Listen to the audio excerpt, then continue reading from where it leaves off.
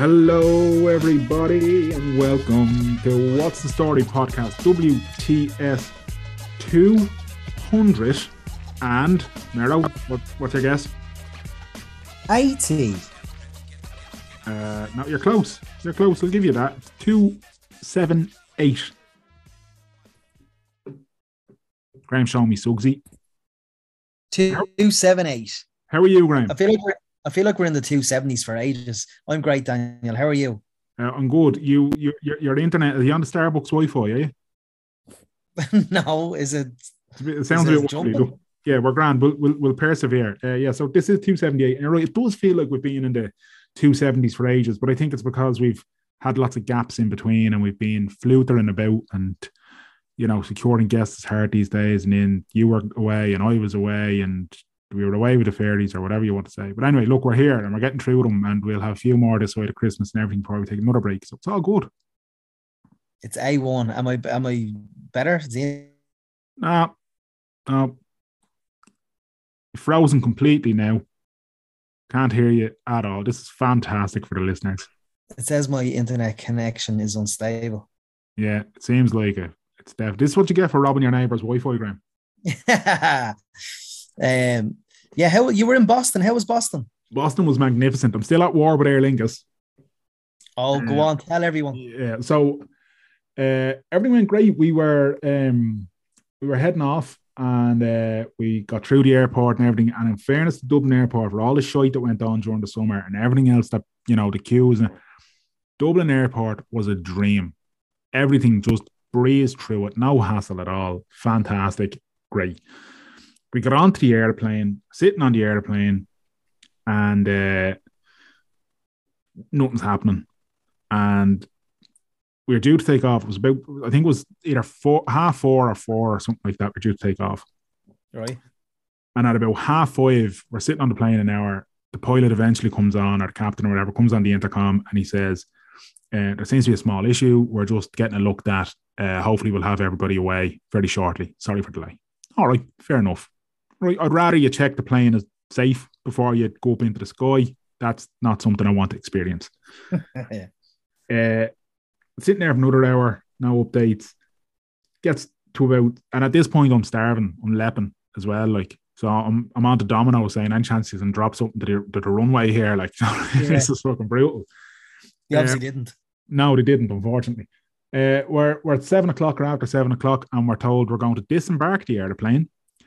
That the plane has a buckled wheel, and it wouldn't be safe to take off or land. So we were all told we're going to disembark. They're bringing in another plane. They're going to transfer all our bags over. We'll be put on the new plane, and we're very sorry for the delay, but you'll be shipping off to Boston very soon. So we're off. Shipping up to Boston. So anyway, back into the airport we go. Nobody from Aer Lingus around in the airport. We're all standing around going, what is going on? There's no mention. There's no anything of, here, lads, go get a sandwich, or here's some water, here's some drinks. There's no anything. We're all, 300 odd, 400 of us or whatever, standing around looking at each other going, does anybody know what's going on?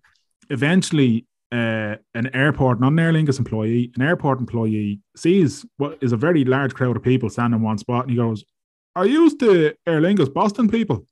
Like, yeah. Oh, your gate is, and whatever number it was. So all of us proceed to head up to that gate. Still nobody from Aer Lingus around at this point. So we're now at about 8:30. We're off the plane about an hour at this point.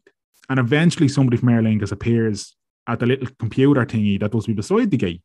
So people start approaching saying, Annie, what's going on? Like, yeah, at 10 or 15 minutes, we should have a better idea what's happening. That's grand the first time you hear it. It's even all right the second time you hear it. But we're now after 9 o'clock in the evening. And anytime anyone approaches, all they're saying is 10 or 15 minutes and we'll have an update for you. We're now at 10 o'clock.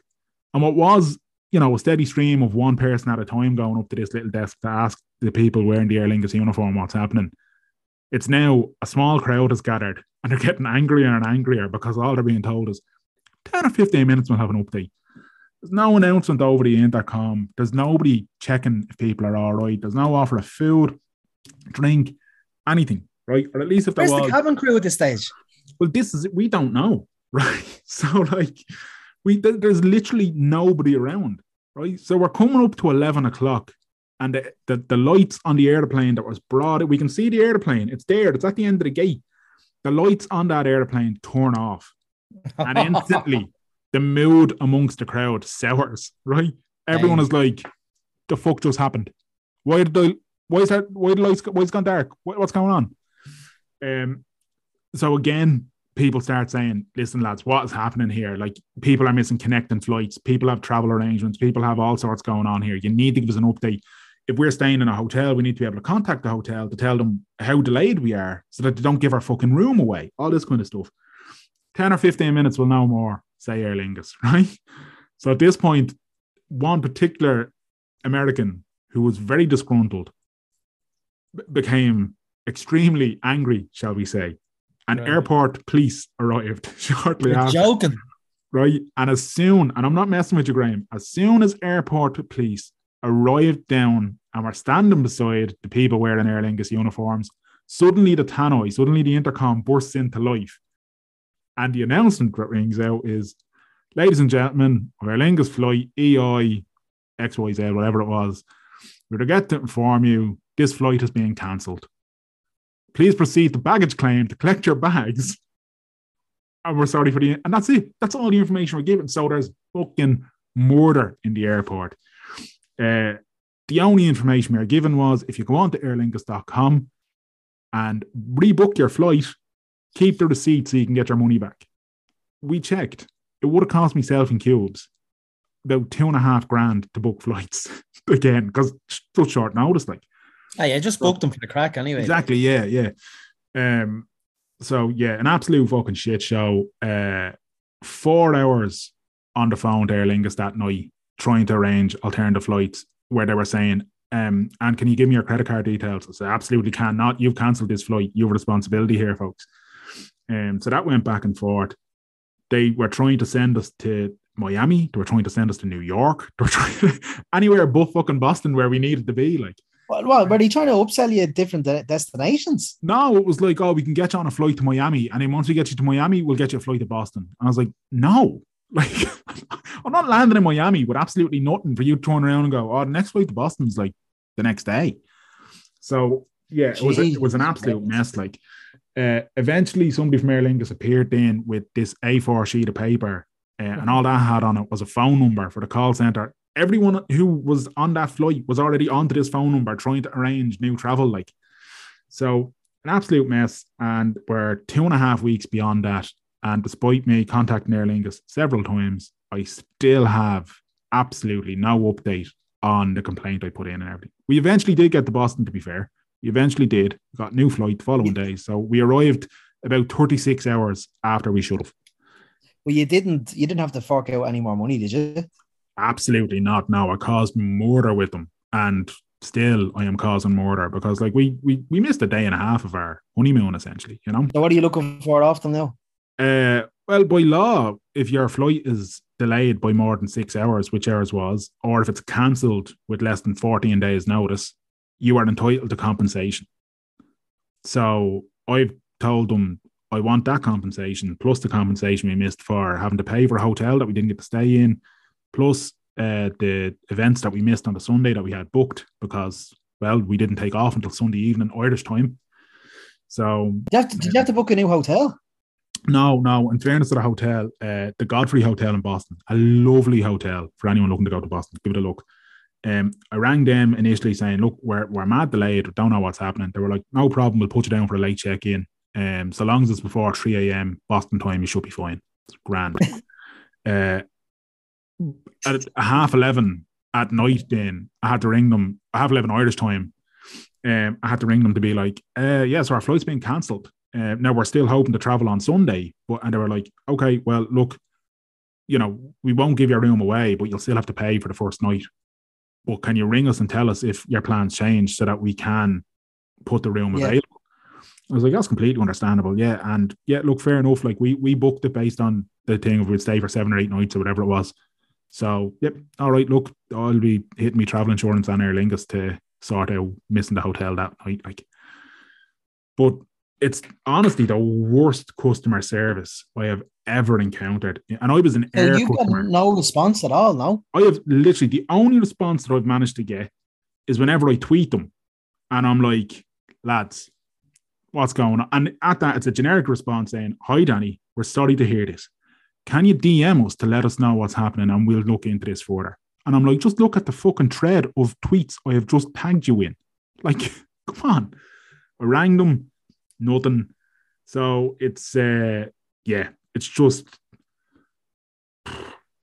it's an absolute mess. It's like, I mean, I was an Air customer for years and they, for a long time, have been touted as the worst customer service ever. But I can tell you this much. Normally speaking, I'd be the person who's like, book Aer Lingus. Just book Aer Lingus. They'll never let you down. You know, the stewardesses are like an Irish mammy. Yeah. Everything. After this, I feel like I take me chances hitching a ride with a migrating fucking goose before I get them on their planes. because honest to Jesus, man. Would you not go back to Aer Lingus? At this moment in time, no. It's purely the customer service, because if something goes wrong, I honestly feel as though Ryanair would have this resolved by now, because they just want rid of you. Like, yeah. Whereas Aer Lingus, but I can't believe, has your email not even been acknowledged? No, nothing. Like, at time of recording this, I have now sent, right, so I've rang them 3 times, excluding ringing them to get a new flight. So I've rang them 3 times. I have been, when you log an official complaint, you get an automatic response which gives you a complaint reference number.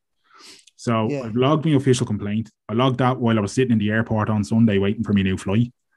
Came home in Boston, left it a few days, said, right, still haven't heard anything. So I sent another one with my complaint reference number, uploading receipts and documents and all that kind of crack. Still haven't heard anything. And as of today, we are 17 days removed from the first complaint. And not even we're sorry, we're looking into this. Please bear with us. Like, I mean, fucking silence. Get on to the ombudsman or something. Yeah, I mean, I'll do what all Irish people do and threaten Joe Duffy. Yeah. That's next. Talk to Joe. So that is a long intro for me just to vent my anger.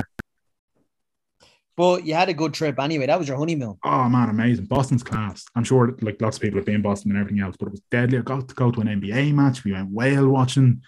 Got to eat food that I haven't eaten in months. I was just going to say, how was the whole diet over there?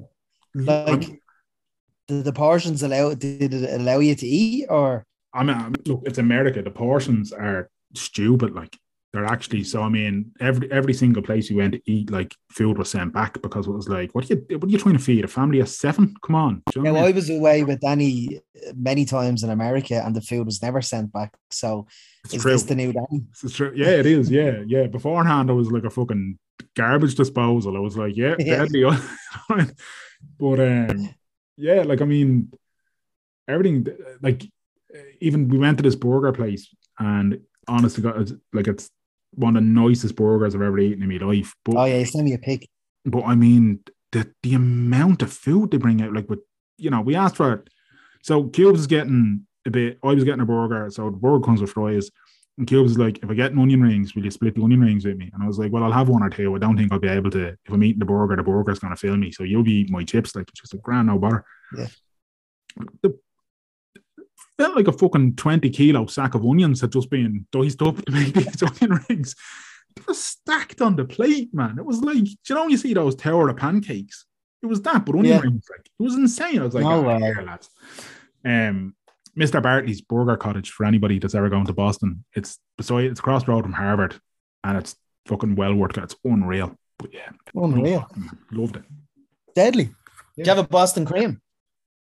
A Boston cream pie, Graham? Boston cream donut. No, it's a Boston cream pie, and I have laughed at that every single time. Did I? No, I didn't. Cubes did have one, and I tried a little bit of it, and it was absolutely lovely. But I didn't. Desserts I'm struggling with, which is disappointing for me because I love a dessert. Oh, no. But, sorry, apologies. No, you're grand. So I did try a little bit, and she also, she got a dessert somewhere else. Well, it wasn't dessert, it was more of a pastry type thing. And I had a bit of that, and it was fucking unreal. Desserts in America, they know what they're doing. Yeah, 90% sugar, that's why. Yeah, exactly. But anyway, that's enough waffling out of me and everything else. Boston was class. Godfrey Hotel as well, worth a look. And their public transport is fucking unbelievable. Yeah, I was in Sweden for a few days and the public transport was absolutely sensational. It's mad how we just accept a substandard of absolutely everything in Ireland, isn't it? Yeah, it's a great country except for anything that is a service provision through the government. Yeah. Like you're over there and you're kind of going, why can't we have this in Ireland? Like, what's stopping us from having this accessible train, this accessible subway, this accessible desk counter in a shop that lowers down to my height? Yeah. These toilets, like even if the wheelchair accessible toilet, even if someone was in it, the male cubicles were big enough for my wheelchair to go in. In a pub, like, come on, like. Yeah, in Ireland, if you're lucky enough to see a wheelchair toilet in a pub, it's usually a storage room. Exactly. Which is just absolute. Yeah. Anyone that's listening that works in an establishment where your wheelchair toilet doubles up as a place to store boxes or store kegs or store have a word with the manager and tell them to cop the fuck on, please. There's a pub in the city, in Dublin City, that's 90s themed. That's all I'll say. Mm-hmm. And I know someone recently who asked a member of staff, do they have a wheelchair toilet? And the response was there was no wheelchair toilets in the 90s. You messing? No. Now, he thought he or she thought they were funny, but like they were being sarcastic as such, but that's what the response was. Do you know what, right? Even if that was somebody trying to be the funny lad, I'd have went through everything in that bar to be like, that wasn't in the fucking 90s. Do you know what I mean? Sorry. He said people weren't disabled back in the 90s. You mess. Here now. And he also said he'll get a petition to get it updated. So it was tongue in cheek, and the person was trying to be funny, but like that's not how you go about doing it. This fucker probably logged into the Wi-Fi on his fucking smartphone. None of them existed in the 90s, but you're using them, you prick. Anyway, exactly.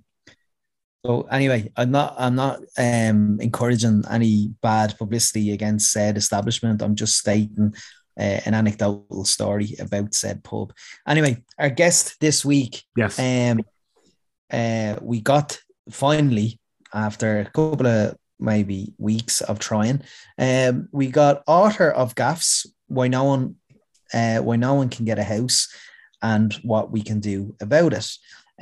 He's also an associate professor, and he's the host of the Reboot Republic podcast.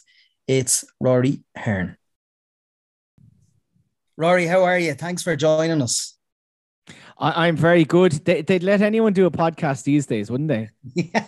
The fact that we're doing this about 7 years is testament to that. Yeah, nobody has told us to. Well, they have told us to shut up. To be fair, we're going into our 8th year, and nobody has got rid of us. Yeah. But I wasn't talking about you. I was talking about me. All right. Oh, right. Well, you, Rory, as I said I was saying in the intro, that you're a presenter of your own podcast. You're associate professor. You're now an author as well. Well, you've authored a lot of stuff, I suppose, academically as well over the years. But you're a big deal. A big deal. I don't know what to say to that now. You flattered me into silence. Modesty. Yeah. I just go really red and cringe and. But listen, I'm all that and more. Would you believe? More. The book now, Gaffs, Why No One Can Get a House and What We Can Do About It. Has that been on the radar for a while to publish? It's something that I was working on for quite a while. All right. People have been obviously living the housing crisis for many years now, but I probably have been one of the people who've been researching and looking at it since it started. Kind of, I call it this phase of the housing crisis because in many ways, Ireland has been in a housing crisis for almost 20 years. You know, if you go back to the Celtic Tiger crash and everything. And even during that, kind of where I started, I worked in a place called Dolphin House in Dolphin's Barn. Some people might know it. It's between close to, I don't know how would you describe in terms of between Inchicore and the Coombe Hospital. And it's social housing flats. And I worked there for about 5 years from 2007. And it was interesting. I started there at the height of the Celtic Tiger, and it was social housing. And there was terrible conditions in some of the flats, mold and damp and all sorts of stuff that the council was essentially neglecting. And so they were living a housing crisis in the middle of the biggest housing boom.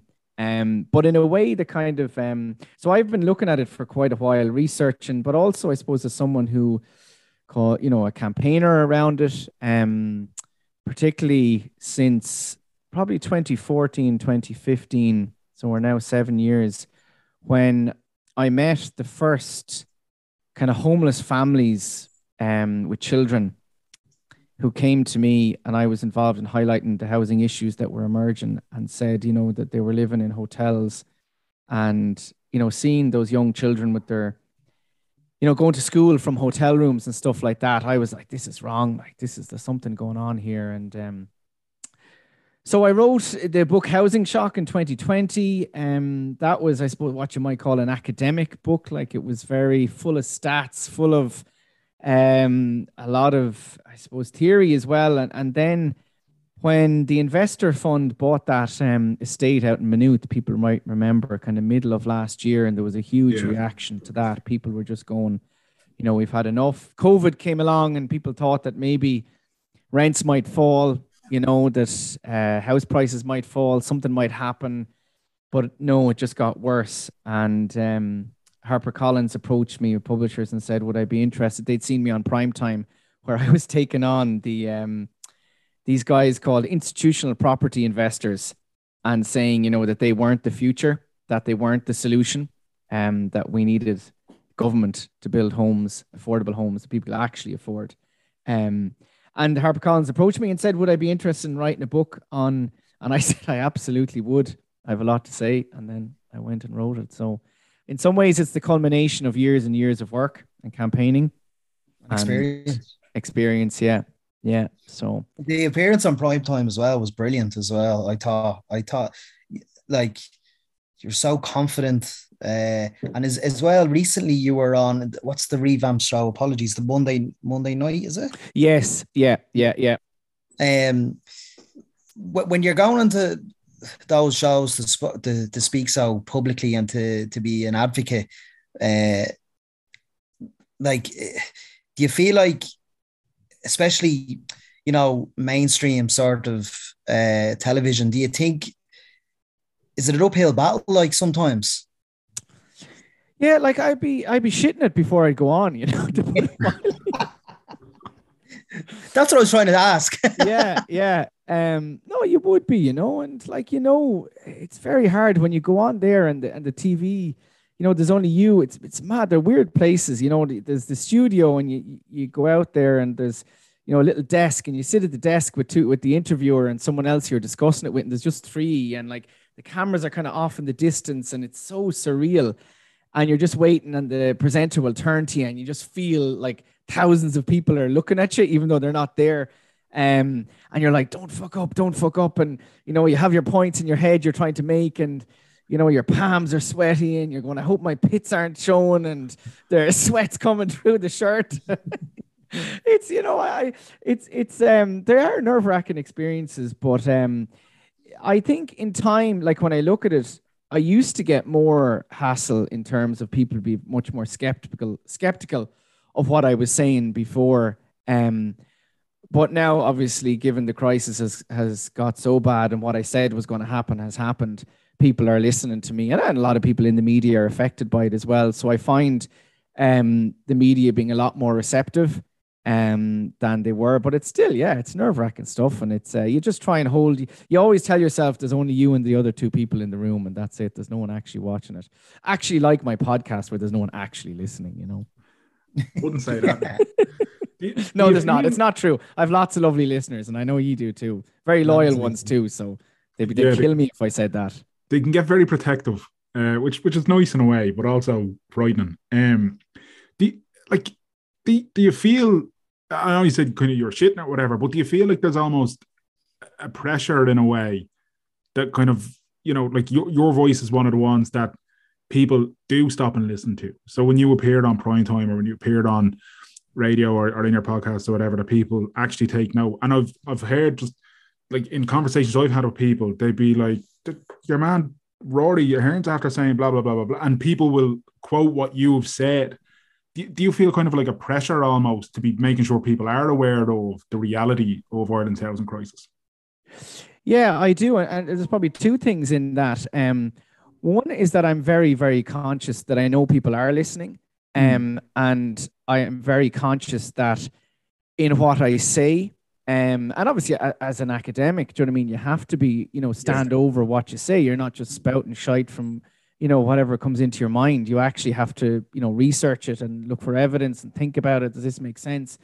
But I am very conscious that people do listen to me, and that does put a pressure on me in a sense that I can't just say whatever I want or say whatever I think. I have to have thought through properly, and sometimes there's things you'd like to say and call people that you can't because you're supposed to be at some level respectable or whatever. But there is that other pressure, absolutely, and I feel it all the time, if I'm honest, in terms of trying to get across to people what's happening. And it was interesting. My wife said to me last night, she goes, "You're sharing a lot of those rental stuff on Instagram, aren't you?" And she's going, "Do people want to see that?" And I was like, well, whether they do or they don't, I think they should. Yeah. And I do feel, and she was only joking with me, do you know what I mean? Winding me up. She knows exactly what I'm like and that I'm never going to stop. But I suppose I've always connected with it. I've connected with it for different reasons. Like as I've talked about before, I grew up in the private rental sector for the first 10 years of my life. We had to move house because the landlord was selling. The landlord wasn't great at times. And, when I look back and I kind of see that did influence me in terms of how I thought about stuff. But I always, my mom had strong values of social justice. So she nurtured in me an empathy towards other people, a care for other people beyond just yourself. And that in many ways, that's the purpose of our lives, is to be concerned about other people and to be trying to make things better. And it might sound very, airy-fairy in the sense of, ideal. And, this is something that, only kind of, dreamers and would think about or take an approach, or often criticized, even an article recently as being utopian. Like just thinking about some imaginary world that would never actually happen, like a Scandinavian utopia or something. Like exactly. Like some place of what are you doing talking about those ideas? That'll never happen here. But I think that I've always felt that I suppose a responsibility and a connection with people who are suffering and who are being discriminated, who are being excluded, who are being left behind. I've always had an affinity with those people and wanting to work with them and and so I suppose in the housing thing then it has become so bad, and so many people contact me all the time, with like stories and situations, and that you're just like, my heart breaks. It honestly breaks for people, and going, this is not right. Like, it's not right that you've children growing up in homelessness, that they spend one day in an emergency accommodation, not to mind 6 months or 2 years. And you have a generation, your generation who are not just talking, but are emigrating, see no future, going, what the hell are we doing? And I feel for that. And I think it's important to feel for that. And so I suppose I do feel that pressure to give you an hour-long answer to a short question. And you might notice I have a bit of a tendency towards that. So you better start intervening quickly. That's perfect. You were saying... Sorry, man, go on. Yeah, no, I just want to pick up on what you were saying there. You were raised kind of with a bit of social empathy and kind of the lived experience there of the private rental sector. Do you think there's a lack of that decision-making level in terms of lived experience and empathy? Because if we're saying, and it is, housing is a social right, but the people that are making, like the Minister for Housing, the people Darrell Breen and people before him, do they have, they appear to have a lack of political will to make this happen? I mean, I've seen you tweet loads about this rainy day $2 billion fund that's there for January, February. What is there a lack of political will to say, give us that 2 billion and we'll build what you're referring to? Like, do they have a lack of lived experience, lack of social empathy for these things? What will make them? What will take for the penny to drop? Like, yeah, it's a loaded question, but I'm just a bit. No. I think it's a very important one. On some level, I do, and I said this, and I've come to this conclusion that some of them don't care and don't have empathy, without a doubt. And I do think that's part of the problem, that they don't have lived experience either, and they haven't spent time with those who are homeless, and I mean time as in, someone was saying to me the other day, they'd love, get Leo Varadkar to go live with in emergency accommodation for 2 weeks and see how he might think about things. And people would laugh about that and, and say, that's ridiculous. But actually, on a certain level, it's not, because you don't see things until you get down with people and actually spend time. And there is, that's if you haven't experienced at some level, poverty or inequality, that life experience that you refer to. But you can see things more if you spend time with people who are experiencing it. And I do think there's a disconnect around that, a lack of understanding, a lack of empathy, a huge lack of empathy. And part of it, though, is as well as who surrounds them, the policy decisions that they make, who has their ear, the investor funds, the big developers, the landlords. It's like they're who they listen to. And there's this idea, and there's a prejudice as well, that they look at homeless people and go, in their heads, there was something that person did. That wasn't really our policy that caused that. That was something that person did.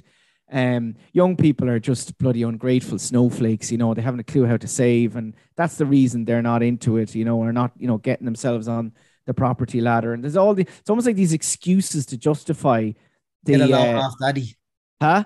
Remember Varadkar said in the doll, get a loan. Yeah, that's that. He said, I had to borrow money off my parents and that, and and you're going, that's not what most people can do. So I think there is a big issue with that. Yeah, it's alarming that it takes kind of social media accounts like yours and Kieran McQueen, who runs the Crazy House Prices Instagram and Twitter and whatever, that these accounts bring more attention to what is wrong and kind of what needs to be resolved. And then you see people, and it's something, you as an academic as well, and obviously you know a lot more about this than I would, Rory, but the whole thing of the connection between the terrible renting landscape in Ireland and the number of landlords that are in Leinster House. And I'm sure there's plenty of good landlords, but equally it's kind of hard to ignore the figures and kind of hard to ignore the fact that we've seen how many of them in the last number of months have to declare numerous properties that they'd forgotten and all this kind of thing. It's beggars belief that these people want to do more for people who need more. Yeah. No, I agree with you. And I think, again, it's not just that they might personally benefit, and there is that. They definitely are. Some of them are personally benefiting from the way policy has gone, and kind of I analyze that in the book, Gaffs, another plug, Gaffs. Plugs in. You have to. Unplus the award nominee. That's it, exactly. Yeah, cheers for the tweet on that. That was, I appreciate that. I do actually write about that in the book. I kind of go through the last 10 years and how rents were rising from kind of 2013, 2014. You could see rents rising. And back then, myself and others were highlighting that rents should have been controlled. And I remember the first rent control wasn't brought in until 2016, 3 years after they had risen, and they were rising significantly. And even the control they brought in was a 4% per year cap. And you're going, how is that? 4% a year is not a cap. Like, that's not a control on rents. And I remember at the time, like, I actually was on national media on it was RT Drive Time. And I remember when the measure was introduced and they asked me, what did I think of it? And I said there was no justification for the 4% rate. I said, there's no evidence been provided. They provided no evidence for why they went for 4%. The only evidence that was ever given was that investor funds kind of internationally look for about a 4% return on their investment. So this was essentially, the government policy, and an investor fund probably didn't say to government, put in a 4%, but government would just go, look, this is who we're making decisions for. They didn't care about the tenants or the, renters who were experiencing that. They weren't thinking about them. And so I do think that it's not just that they personally benefited. It's also kind of how they see and saw, in particular in those years. Like I really put those years kind of 2013 to 2021 were the real years that they fucked things up, and they made such bad decisions that were in the interests of the investor funds and landlords very clearly. And they weren't thinking, their whole idea, and I talk a lot about this, young people be happy renting. Sure, they're all, you guys are, delighted. You don't want to own a property, do you? You don't want to own a home. You just happy rent and sit around and you're going, yeah, maybe for 3 or 4 years. But what happens when you want a family and you want a relationship, or, you want to live on your own and not have to, discuss with 2 other strangers, what are we putting in the fridge and what labels are we putting on the fridge, or with your parents, what time am I home tonight? I'm 32. I don't have to tell you what time I'm home tonight, but this is the reality. And I do think that some really, really bad policies were made then in the interest of landlords and investors, not necessarily because the politicians directly benefited, because that was the way they thought about things. Mad is that. Rory, when did they, I was over in Sweden last week, a football match, but I was speaking to my friend, Shamrock Rovers and Joe Gardens. Very good. Are they near Teresa's Gardens? Oh, Merrill's there you go. I was going to say Merrill froze in disgust. I think it did. The joke was so froze, my friend lives over there. She's living there 7 years, and she was telling me about the process in terms of childcare, in terms of housing. It's almost like municipal, like a county council thing. When did it stop in Ireland where we stopped giving the responsibility to county councils to build in council estates? Yeah, that kind of goes back to the 1980s, really. We were still building. But it was working though. Oh, it did. 100. And that's kind of one of the big myths or big lies I take on in the book, is this idea that council housing didn't work or social housing didn't work. And because that was an ideology, it was a way of thinking that came from Thatcher and existed here as well to a certain extent, which was that, social housing just created delinquency and just created bad families and bad, young people, and, they were failed. And, look at Ballymun, it failed. Look at Fatima Mansions, it failed. And of course, they didn't fail. It wasn't social housing that failed. It was poverty. It was drugs. It was actually a failure to maintain social housing by the councils that led to significant problems. And also the failure to design estates properly. You have Killinard and Jobestown, that they never put in any services, facilities. You put some of the poorest people at the most furthest outskirts of Dublin, made them more excluded than they already were. That it wasn't. But what happened was there was an economic downturn, and I call this austerity one, in the late 1980s. And they cut then the local authorities. And that was really kind of where the big cut happened. And that's where we really stopped building council housing. And of course, council housing, Ireland had some of the best housing in Europe in the 1950s and 60s and 70s built by councils. They either hired private builders or built them themselves. They had the tradespeople. And then it went to turn to the market. And then the 1990s, it was all the Celtic Tiger. Councils don't do social housing anymore. And sure, everybody's going to own their own home, and they might even own multiple properties because we'll all be property investors. Woohoo. And then, of course, the crash happened. And my big criticism over the last 10 years, that they basically never bothered trying to get the councils going again until the last kind of year or so, where they're making some efforts, but they've a long way to go. But that's kind of, another long, giant, rambling answer, Graham. Sorry about that. it seems like the answers have been so simple for so long in terms of like that council housing worked, social housing worked. I mean, I grew up in a council estate and like, we were lucky that there was lots of facilities around us growing up in Ballybrack, but it worked. Brilliant. Loads of us grew up happy, healthy, delighted. Some of us were little shits, some more than others, but we're grand. Like, some of you still little shits. Exactly, yeah. And just, some of us are bigger shits than others, but it worked, and then there's this, I think Dave McWilliams made the point before as well, interest rates are going up now, but for so long the cost to borrow was so little that we could have solved the housing crisis if we borrowed and used that borrowing to build, and then affordable housing could have been truly affordable. Like, there's been so many potential answers to this problem, and yet here we are still discussing housing crisis, still discussing thousands upon thousands of homeless. Like, I don't know. You're right, Danny. You're absolutely right. The solutions have been there. And I've pointed them out consistently, and others have as well. Yeah. So there's definitely, I can't remember which he said earlier about the lack of political will.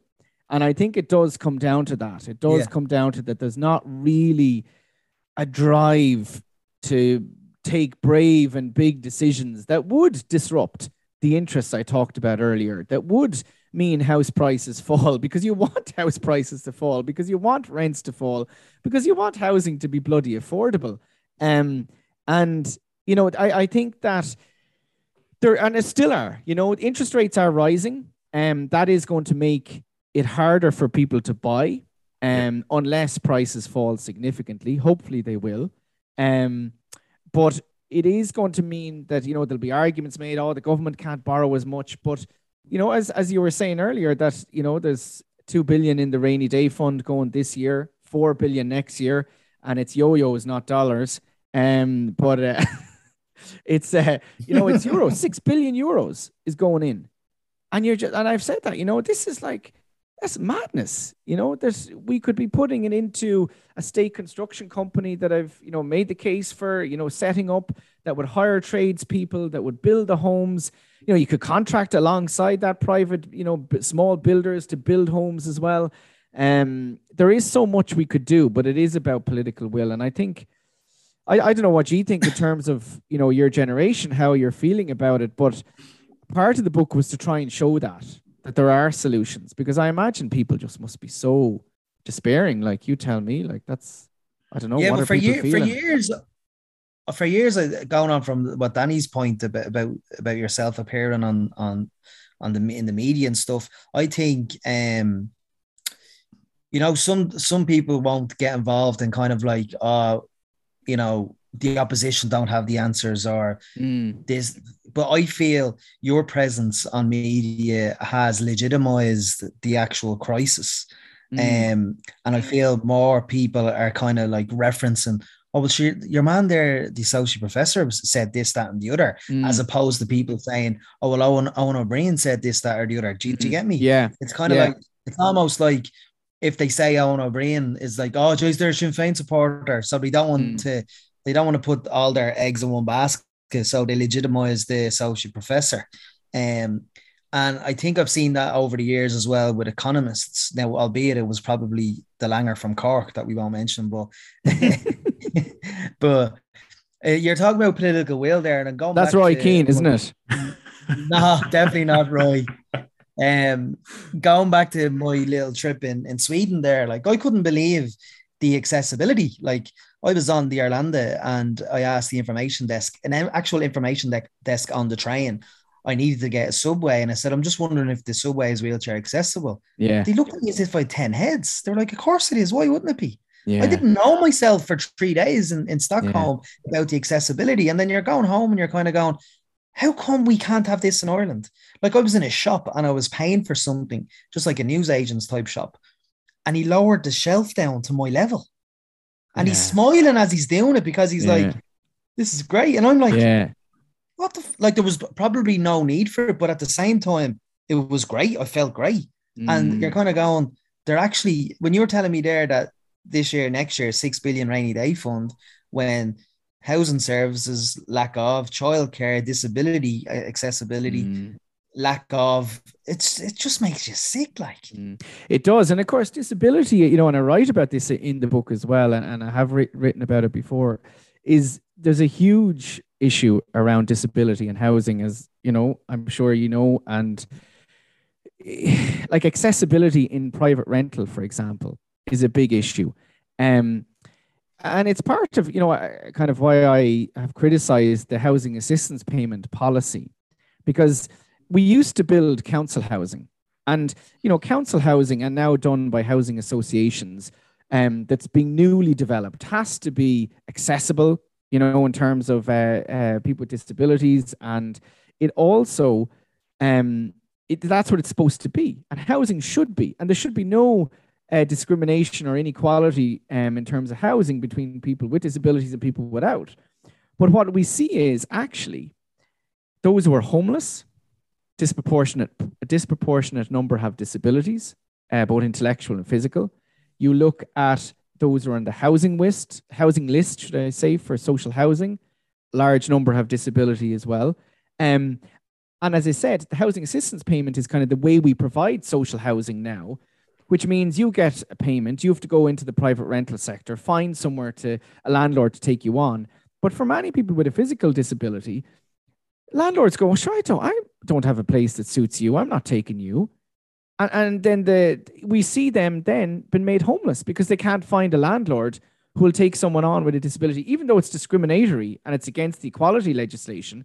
The landlord just will say, no, I have someone else coming or something like that. And that's where I kind of call the privatization of what should be a social good or a social right, a social need, which is housing, is handed over to the market, who just decide, well, I don't like you, I don't want you. And what happens is those who have, you know, greater needs or different needs, additional needs, are left out and excluded more, you know. And I just think it's wrong. Like housing, we have to see housing, you know, and this is the big, I think, why they're all, you know, a lot of the investors and developers are jumping up and down with me. And I think we have to see housing as a human right. No, we have to, like health, like education. And that, you know, it shouldn't be a case of if you have the money or whatever, you get access to it or not, and you're screwed if you don't. It should be, as a country, we should provide housing as a human right. Yeah. And a fellow I know actually was homeless, a wheelchair user, and the local HAP didn't have the suitable accommodation for him. Yeah. So he spent 4 or 5 months in a Travelodge hotel in Blanchardstown. Like, just, you know, yeah. Like, he was approved for HAP, but there was no one in Dunleary, Rathdown County Council. There was no accommodation that could facilitate him, like. Yeah, you know, yeah. And I've noticed in the new builds in Rathnew and Arklow and stuff like that, where they all have downstairs toilets, they all have a flat entrance into the house. It's like, again, it's easy. Yeah, but it is. It's like what is it? Someone had said to me, a colleague had said that a house doesn't have to be. Once it's visitable by a person with disabilities and not habitable, it doesn't have to be habitable. Like, how discriminatory is that? Like, yeah, absolutely. So that is a big issue, and the Irish Wheelchair Association have highlighted that, and that the regulations say exactly that once a house or apartment or whatever is visitable by someone with a wheelchair, but actually internally it doesn't necessarily have to be, as you say, livable in terms of the size of doors and spaces and that. So it's like, what, you can go visit, but you can't live there. Can't live there. Makes perfect sense, doesn't it? Yeah, that's not what homes are for, are they? Not for living, like, you know, just it's for pathetic, like. Yeah, no, it is. It is. And sorry, Dan. Do you have any hope for the future in terms of change of government or anything, that things will get better?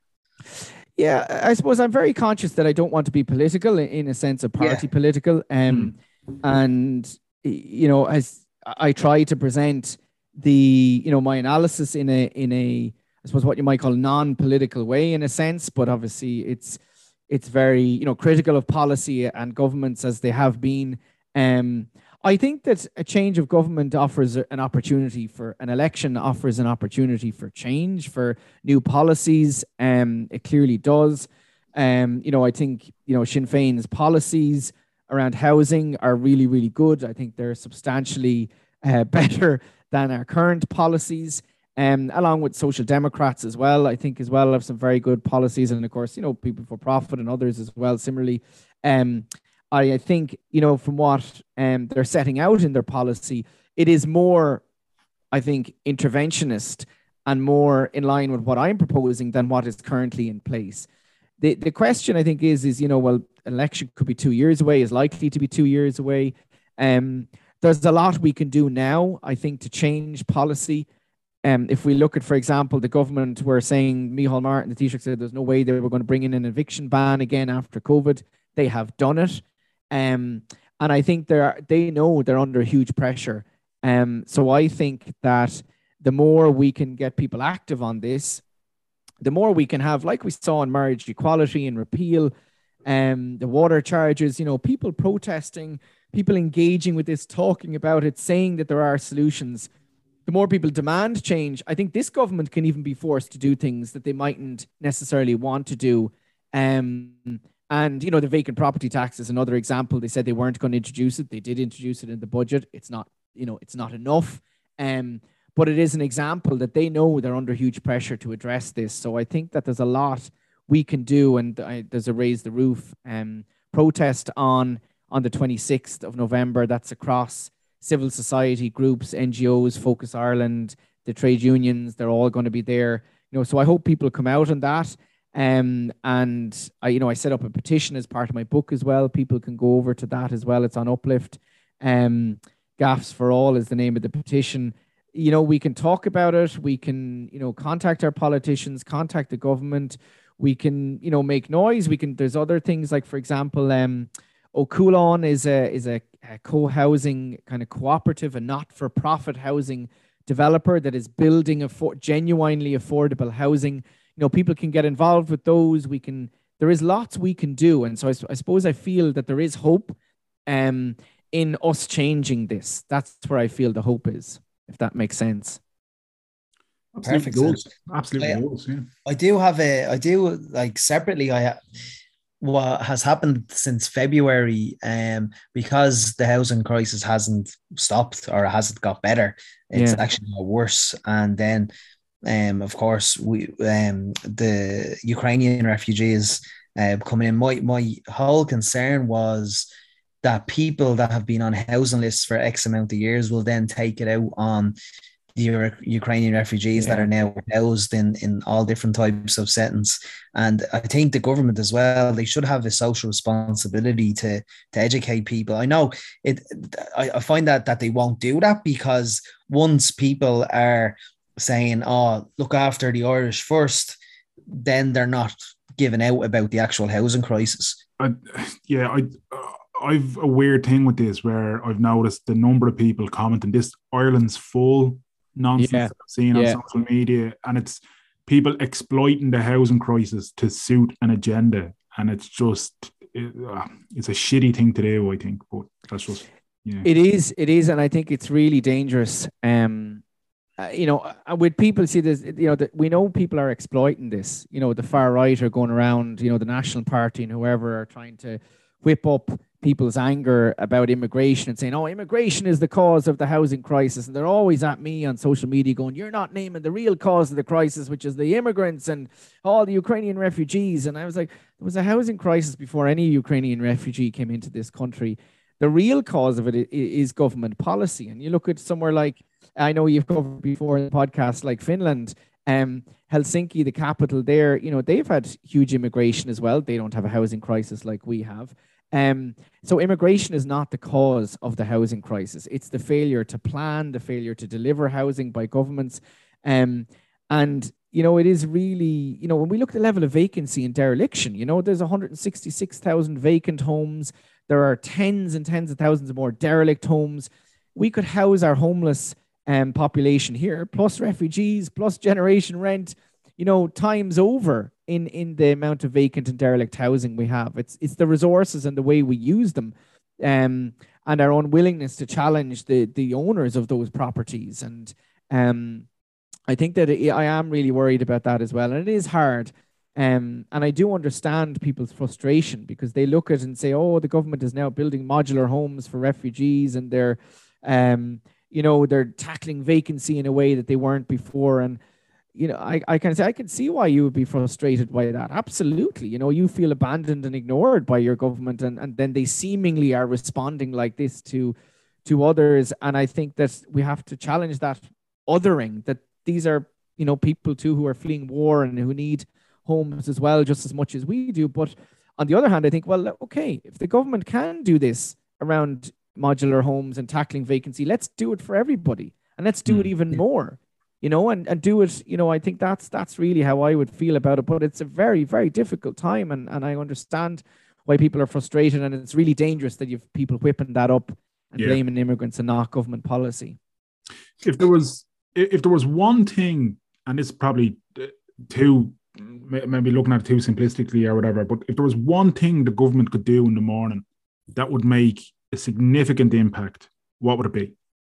I think it would be to introduce the use it or lose it legislation that they have in Barcelona, where they say to owners of vacant and derelict properties, you have 6 months to have someone in your property renting it or sell it, or else we're going to take it off you, and put a tenant in there, put someone in there and use it. And I think there's a massive amount, as I said, massive amount of vacant and derelict property. And I mean, that should be enforced. If that was enforced, you would see really quickly that housing coming on board. And you have to provide the funding. If some people say, well, we can't do anything with it, well, then either sell it or, there are schemes the government makes available funding where owners of properties can do it up and then lease it out as social housing. They're good ideas, but there's more funding needed to go in them.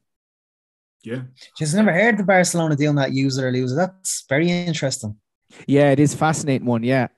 And there's things been done, other cities like Amsterdam. The other thing I would do is set up a state construction company. I just think that's a thing we have. That seems like the winner. Like, I mean, if it worked before, and you're creating jobs at the same time, it seems like a no-brainer. But again, as we said, there just seems to be no political will to do these things. As long as, like, if, as you were saying about the 4% thing, that the private investors wanted minimum 4% return, as long as they have lobbying people in their ear, we haven't a hope, have we?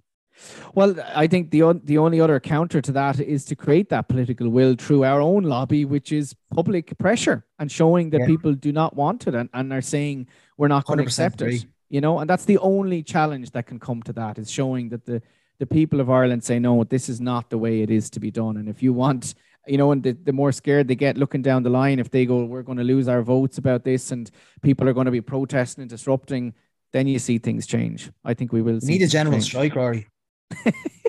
A general strike would be no harm at all. Absolutely not. You've been very good with your time, and thanks so much.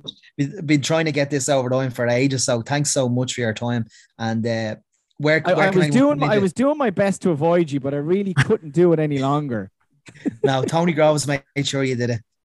He did. He was He was using electric cattle prod to get me to do it. Where can anyone find you, Rory, on the social media channels? So I'm on Instagram and Twitter at Rory Hearn. I think it's at Rory Hearn #1 on Instagram, and also I've joined TikTok as well for my sins. So I'm sticking up videos of that, not of me with dancing. The cool kids. What you say? With the cool kids. With the cool kids. I'm not even pretending. No, I'm just putting up my house and stuff, and people seem to be interested. So great. And also Reboot Republic is the podcast as well. People can listen to that as well. And Gaffs is the book. And listen, thank you so much for your time. It was great to talk to you. Oh, thank you, Rory, and all the best with Reboot Republic. Congratulations on Gaffs as well. And everyone vote for I'll send out the link again when we're publishing. No, it's done. The votes are closed, unfortunately. This wouldn't be going out to the weekend actually, so it'll definitely be closed. So it was closed on Thursday, but not to worry. They can buy the book. Spread it around. Not just buy it, spread it around. It's available in the libraries as well, in all the public libraries, I think. And if it's not, get onto your library. So it is available in terms of access. And there's I have the two last chapters are. One is 10 things you can do, and the other is about solutions. So I encourage people to take pictures of them, put them up, send them around, spread them around. Put them on your TikTok. That's a good idea. That's a very good idea. I'll add that to my list. Thanks so much, Rory. Rory, thanks so much for your time. Take care. Big thank you to Dr. Rory Ahern there, pushing out knowledge like it's nothing to him and highlighting shit that really and truthfully he shouldn't have to. But here we are, and thank God we have people like him who highlight the injustices and the bad crack and the shithousery that is going on with Ireland's housing crisis. But yeah, Jesus, look, he's doing God's work, as they say. You know what I mean? He is, and like I was saying to you before, like I think his appearances on RTE and the likes, it's kind of legitimizing the crisis, because before it, people were just like, oh, it's a political thing, it's a political stunt, all this, that, and the other, when it's not like. Yeah, it's not. And I think, as we discussed with him, it's the unwillingness, or what the seeming unwillingness from those in power to look at it and say, all right, look, it's been wrong. We're going to change it. Yeah. And they try this underhand bullshit in of stuff that's been called for years. When they do eventually bring it in, they bring it in as if like they're the ones that thought of it, that it wasn't something that was called for by campaigners 3-4 years ago. And there's a it's disingenuous at best, deceitful more likely, but just pure shithousery from them. And completely disingenuous. It's like we were saying at the intro, where you experienced amazing public transport in Boston. I experienced amazing, accessible public transport in Stockholm, and you're coming home and you're kind of going, Jesus, if I want to use the train, I have to ring ahead. You know, that is bananas, like. And as I said to Rory when I was in Sweden, and I asked if the subway, I said to Carl Fitz, who I was over there with, I said, I'll just ask about the subway, because subways tend to have been built in the 30s and the 40s underground. Yeah. So I know in the London Underground, now they've gotten better, but sometimes it can be a maze to get to your destination.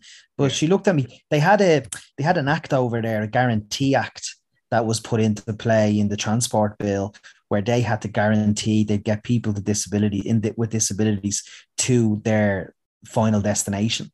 So there's 3 stations in the subway over there that aren't accessible, but they'll try their best to get you in and out. I mean, that's all you're asking for. That should be the minimum. Do you know that should be the minimum, exactly. But that was a great podcast. I like Rory a lot.